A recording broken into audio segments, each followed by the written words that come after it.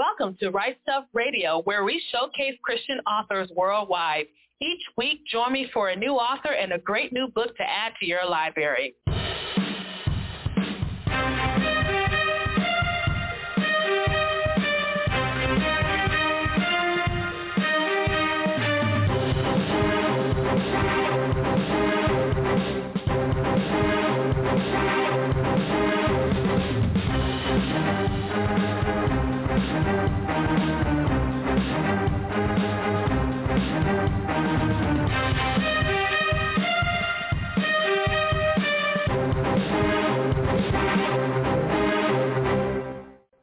And welcome to The Right Stuff. I'm the Queen, Parker J. Thank you so much for joining me. Today we are going to be talking to my guest co-host and contributor today, Josiah DeGraff. He is from Story Embers. Let me tell you, I was so excited to have him because recently I had the honor of being on a panel with Josiah as we talked about tackling difficult and sensitive topics in Christian fiction. And let me tell you, I had a blast. But not only that, Story Embers has a lot of information for Christian authors who are looking to tell realistic stories, hone their craft, and reach the world for Christ through fiction. If you want to find out how they can help you, go to storyembers.org. That's Story Embers, EMBERS.org. And I wanted him to come today to talk to you more about Story Embers as well as just peel back the veil of what happens with this organization. We're really going to talk about Christian fiction, Christian writers, do's, don'ts, things that drive us crazy, things that make us happy. This is going to be that type of conversation. I can't wait to talk to him in just a few moments. As always, I want to thank you for your support of my newest release, A Match for Bernadette. It's available on Amazon.com or wherever books are sold. So make sure you go ahead and pick up your copy today. We have been showcasing Christian authors for the past 9 years, and as God gives us grace, we'll continue to do so. To find out how you can help out, go to patreon.com/rightstuff and see what you can do. And as always, we covet your prayers.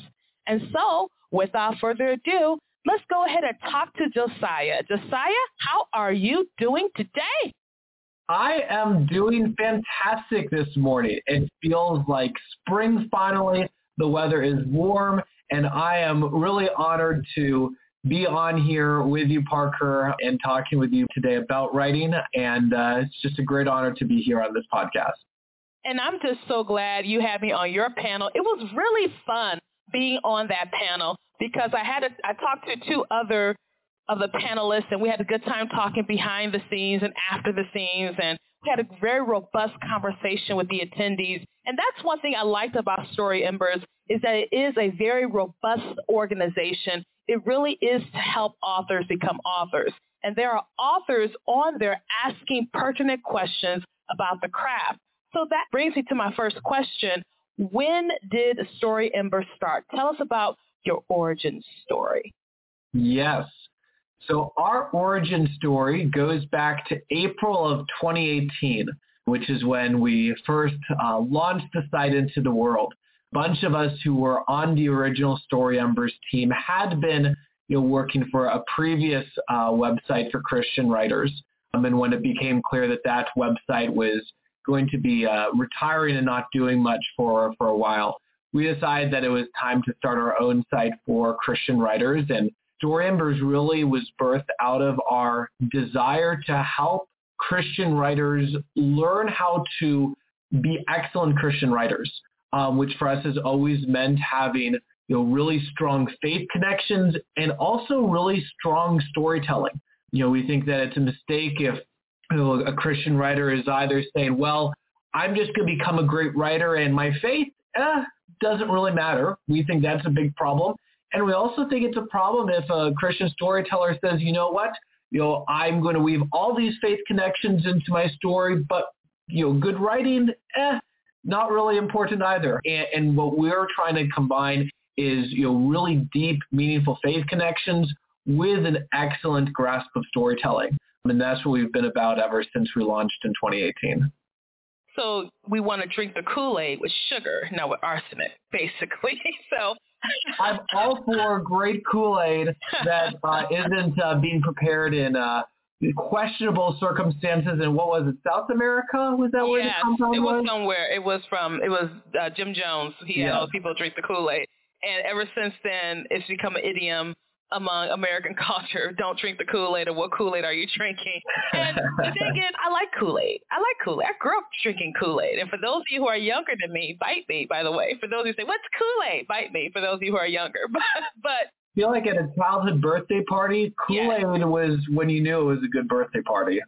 And sometimes you used to eat the packets of Kool-Aid that were already sugared. It was crazy what we used to do back in the day. Now I wouldn't do it now. But it was absolutely crazy. But we like to drink it. We like storytelling. And I'm using the analogy of Kool-Aid as storytelling. We like storytelling. We like good fiction. And when it comes to Christian authors, me and you have seen authors who lack in one or the other. And so they don't really care about their faith because their own walk with Christ has been compromised in some manner. And I'm not going to say that doesn't happen to you or I, because we have circumstances in life that sometimes compromises our faith in that we struggle with it. Particularly me recently with the loss of my grandmother, which has been heavily on my mind for the last several months. The fact that I am trusting the Lord that he knew better to take her than to leave her. And so for me, that's been just a struggle. But other Christian writers have struggles with faith too.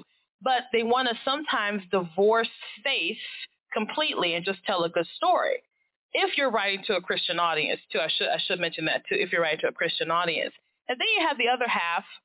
They don't really care about story. They're like, the Lord put this story in me, and I'm going to tell this story, but the story is incomprehensible. And you and I have both read stories where you're like, what? Is there a character here, or is this a building? You don't know what to do with it. And that importance of having that balance of the right Kool-Aid, just the right amount of sweetness, the right amount of Kool-Aid, and bringing it together is so important. And so when this other organization that you're all working with passed out, I mean, not say passed out, but started to retire, what you had to do was make some decisions. So when you focused on building this organization, you used the term Story Embers. And I find that significant, but you tell us why that title. Why not, the Christian writers better write Christian stuff? Why did you use the term Story Embers? Yeah. Well, I guess some of it is a desire to be poetic. I know there are some organizations out there that they very clearly say, exactly who they're for. We were just captured by the idea of doing a name that would have some artistry to it. And so the central idea behind Story Embers is that, every story is going to begin, with this ember. And that ember can either go one or two ways. It can die out, if there's no one there to cultivate it, and you just become this hard rock that isn't doing anything.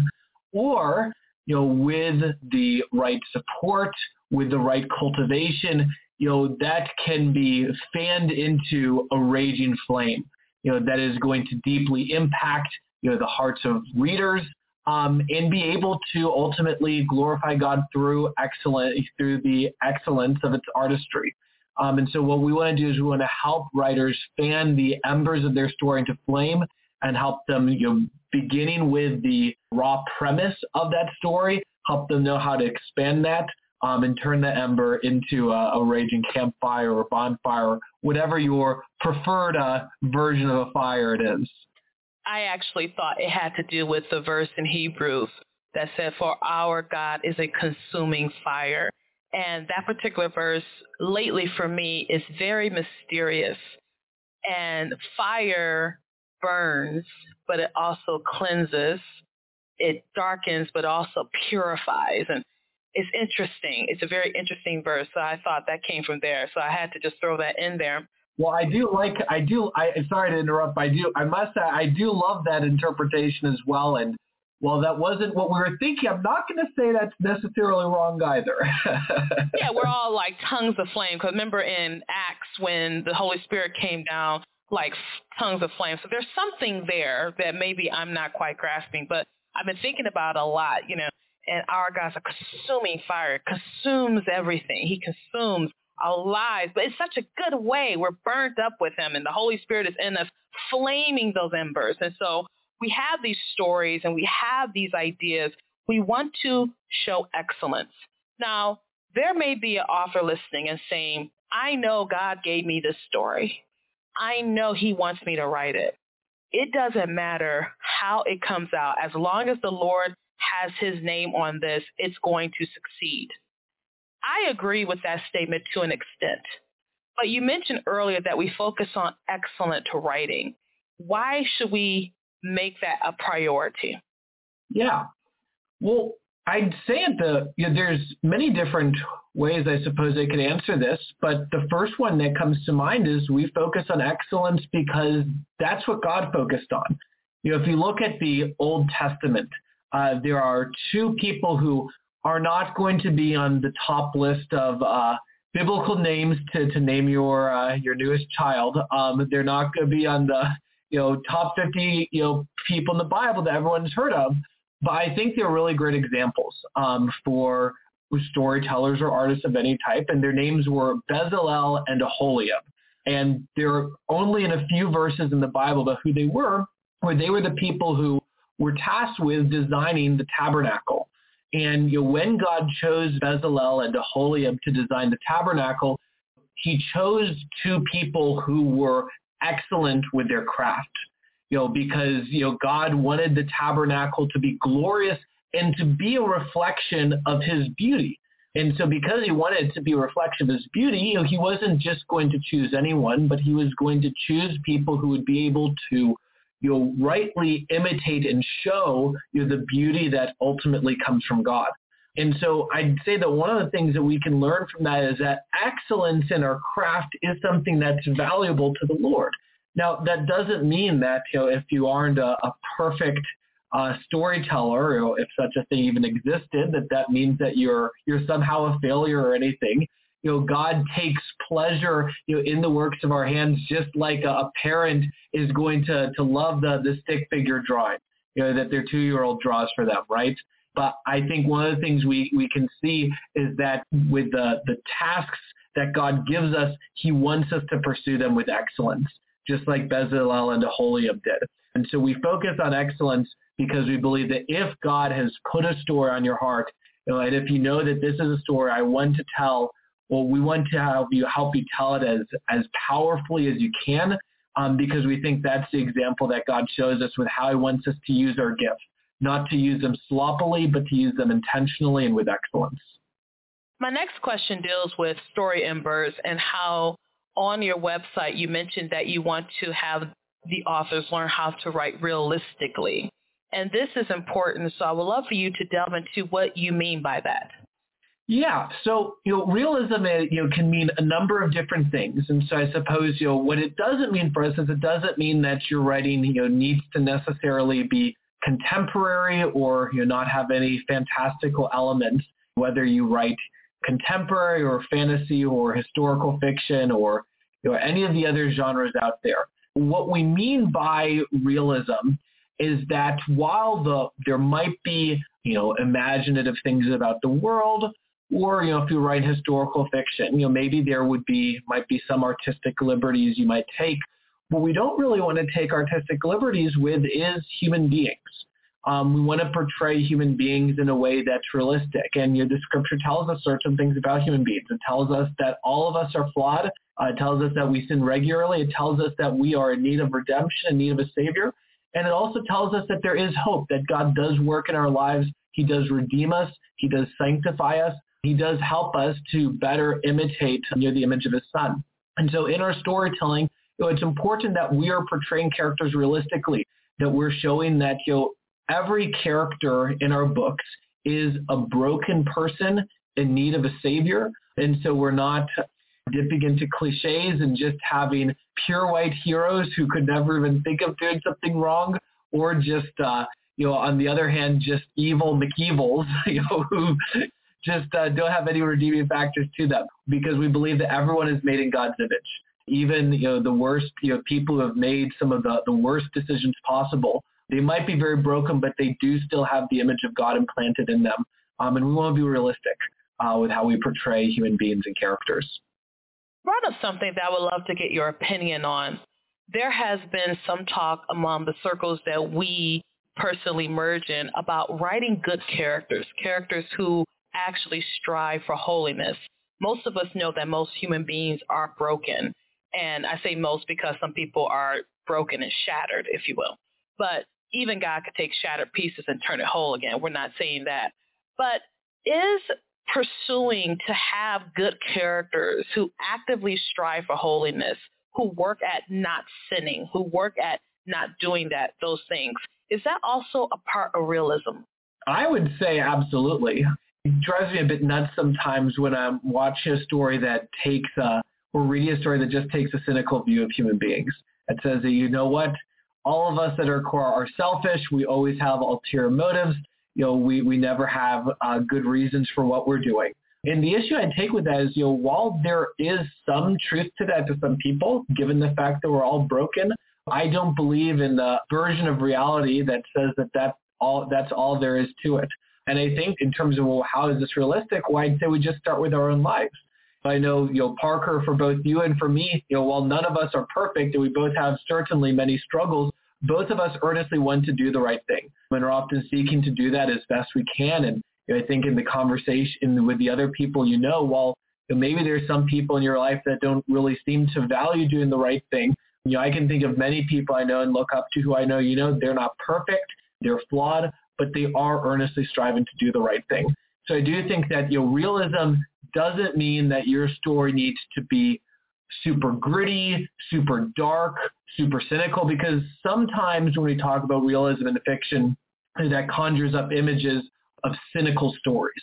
And I don't think that that's what realism looks like. I think we live in a world where Christ has the victory, where the Holy Spirit is working every day in the lives of believers, and we don't need to be cynical about reality because we don't worship a cynical God. Amen. That just pleases me so well to hear that. My next question has to do with, how do you balance Christian authors who have certain convictions about certain topics? As you know me, I tend to have a very broad view of fiction, of Christian fiction in general. And then some people have a more niche view of Christian fiction. I actually believe both are valuable, but how does Story Embers, when you work with authors, balance that? Yeah. So we are committed to helping, Christian storytellers, no matter what genre they write, and I often distinguish between, Christian writers who are writing explicitly Christian fiction and those who are writing implicitly Christian fiction. You might call this the Lewis and the Tolkien approach. Lewis is very explicit about his faith in his stories. You read them and his faith comes, in Christianity in particular, comes very clearly through it.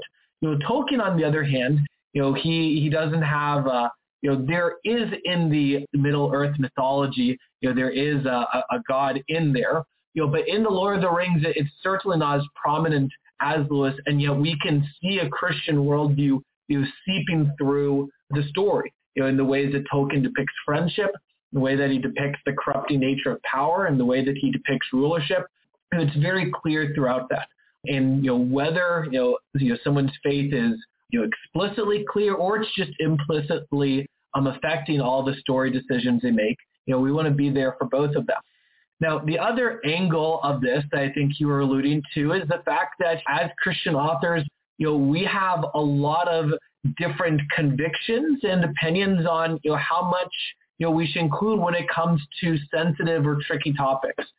Topics like darkness or swearing or sex or some of those other things where there's just division on. We have put out some different articles from different authors, explaining their own convictions and opinions on the topic. And you probably, if you read through the articles, you'll realize that, hey, all of these authors don't agree with each other. And that's intentional on our part.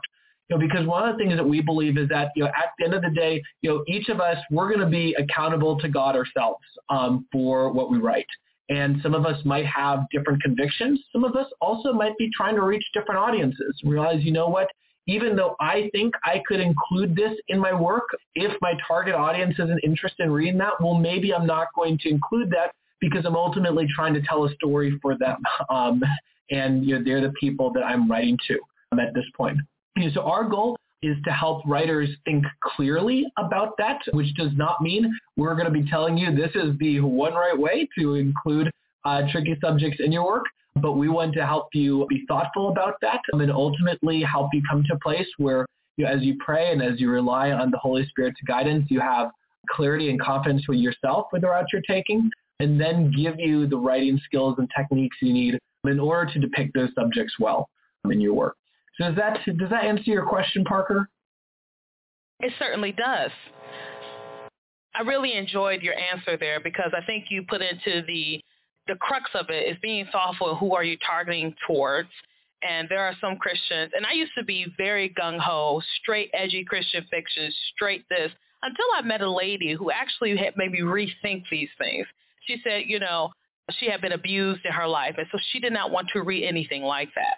Another lady I met, she said, I have nightmares if I get too stimulated by dark images and things of that nature. So she did that. And I said, well, you do have a point. And I remember thinking, okay, maybe it's okay. And then another young lady said, there's nothing wrong with wanting to have fiction that gives us, Christian fiction that gives us something to attain for, where you do have exemplary characters who don't struggle with their faith as much because they're benchmarks to apply for. And I was like, And I used to be real gung-ho about it. But over time, I've come to say, you know what? I'm going to support the Christian author. That's what I'm going to do. And if you write sweet, I'm right there with you. Write a little bit edgy, I'm right there with you. The fact is that we can be in community. And I think Story Embers is doing a great job of building that community, because that community is, 3,000 strong, something like that, growing more. And what are some of the services, paid services particularly, want to make sure you say that, some of the paid services that some authors can get once they join Story Embers? Yeah.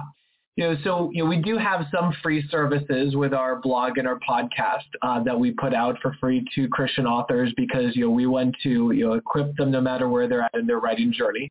But of course, we are also a business, which means that we need to have some paid services as well, which also enables us to give writers more in-depth teaching and help than we're able to give elsewhere. So there's two main areas where we do that. It's with our annual summits, and then with our online academy. So every April, in about either the third or the fourth weekend of April, for the past 3 years, we've been running annual summits where we take one specific skill that we're trying to help writers grow in. This past year was resonant themes. We've also done summits on authentic characters, engaging plots, and we're going to have 12 sessions where we bring a wide variety of Christian authors in to share their experience and their advice with other writers on how to do this well.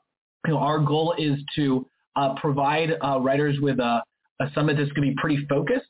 So in some ways, it's kind of like a cross between an online writing conference and an online course, because it's bringing you a lot of different authors and it's bringing you opportunities to connect with other attendees. But we're also very intentional in what sessions we're doing and how we're ordering them. So it really feels like over the 12 sessions, you're really just going step by step and learning a particular skill. And so that's what one of our main focuses is bringing these to Christian writers every April in order to help them.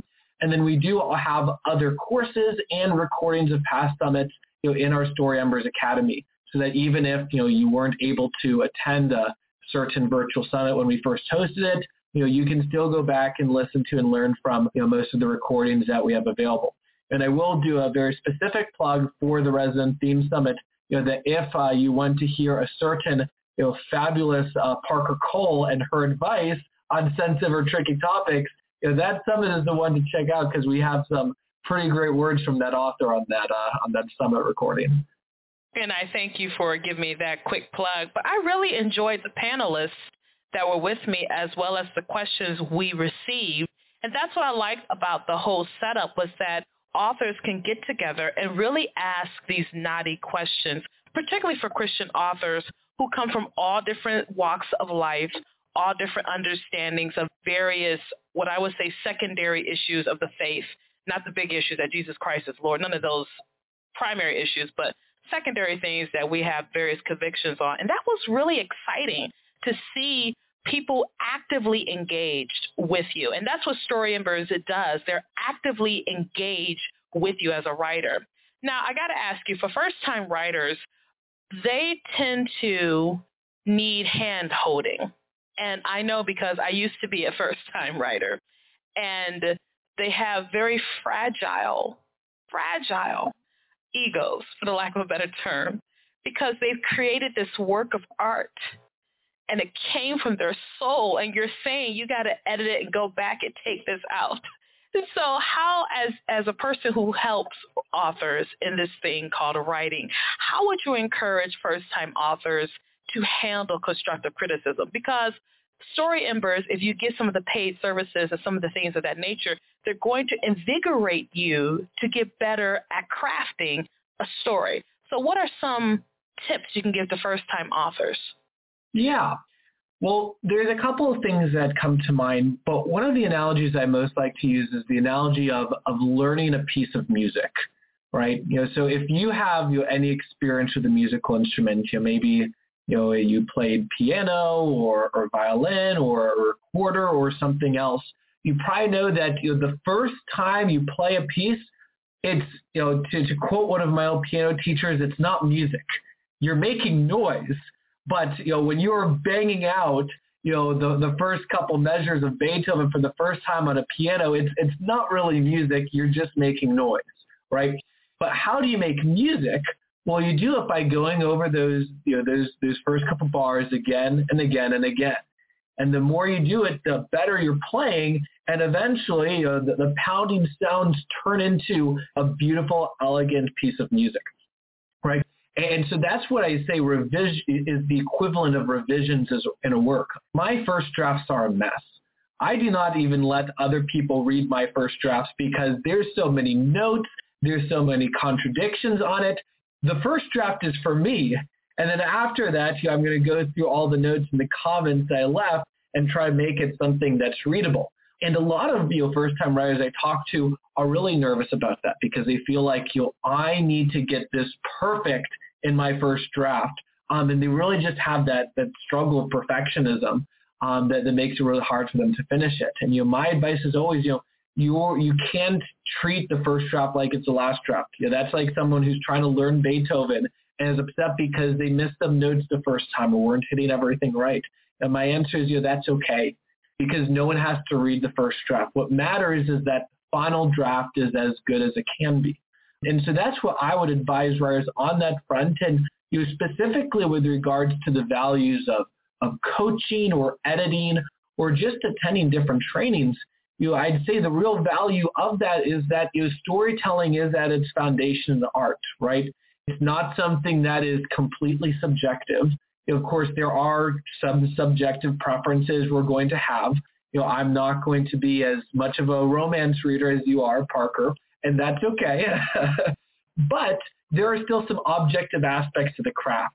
And so for those objective aspects, not having to figure that all out yourself for the first time and reinvent the wheel, being able to learn from other experienced storytellers who've been where you are and can tell you the shortcuts you can take, to shave off, years of time off your writing journey trying to figure out everything for the first time, I think is just so valuable, so that you're not doing this by yourself, but you're doing this with community. And if I can just go off on a bit of a tangent here, I really think that community is one of the most important things about writing that sometimes is missed, particularly by beginning writers. Because in some ways, the actual act of writing is a pretty lonely, solitary thing. It's you with your keyboard or you with the sheet of paper and the pencil, right? And I think sometimes because of that, writers can think of, writing is a solitary act. And there's an extent to which that's true, but I think community is just as important for writing as for anything else. And even if when you sit down and write, it's just you and the pen or you and the keyboard, the writers who have had the most success are the writers who aren't trying to go at it like they're the lone wolf, right? And that's why Lewis and Tolkien had the Inklings, or mystery authors like Agatha Christie and Dorothy Sayers had the Detection Club. And, and I think of the writers that I know today who are just fantastic writers. You never hear them saying, the acknowledgement section is always full of critique partners and beta readers and editors, because great stories are rarely the product of one person by themselves, but it's a product of one person with a vision who's then surrounded by a team of people who can help them take that story to its full potential. So I know it's a bit of a tangent, but I really think community can be underrated at times and is so important for writers who want to succeed. I think that's profound, because as Christian authors, we were made for community. In general, mankind was made for community as well. The Bible does say it's not good for man, and in this instance, mankind, to be alone. And so he created community with him, and then he gave us more of us to create this wonderful family. So I really appreciate that you said that, because sometimes you get a Christian author who may write in a genre that's not as popular as, let's say, romance. They may write in steampunk, and they think they are the only author out there who's ever written a steampunk Christian novel. And then they get into some place like Story Embers, and they see 5 or 10 people write steampunk novels, for example. And that's the nice thing about it. And guess what? You're not crazy, because people who aren't writers, they don't get the writer mind. We get you're crazy. We understand it. As a matter of fact, Story Embers wants to flame that crazy, make it even better, so you can just consume the world or the people who your work needs to reach with your fire. And so, Josiah, thank you so much for joining me for this edition of the show today. Really, really enjoyed having you. And we're going to have Josiah back at a future date, because he wrote a book. And you know me, I love to showcase Christian authors who write, and he has one out there too. So Josiah, thank you so much for being with me today. Well, thank you. It's been a true honor to be with you, Parker. Appreciate having this conversation. Who knows, maybe Flame the Crazy will have to be our next tagline over at Story Embers.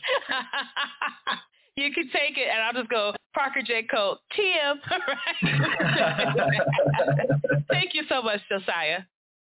And we were talking today to Josiah DeGraff. He is from Story Embers. To find out how they can help you with your writing, go to storyembers.org. Again, storyembers.org. I really enjoyed being at their conference this April, where they talked about resonant themes. And it was so exciting to be a part of that. And I want you to be a part of that as well. So make sure you go to storyembers.org. Again, storyembers.org. Thank you so much for joining for this edition of The Right Stuff. I'm the Queen, Parker J., and you have a wonderful, absolutely glorious, blessed day.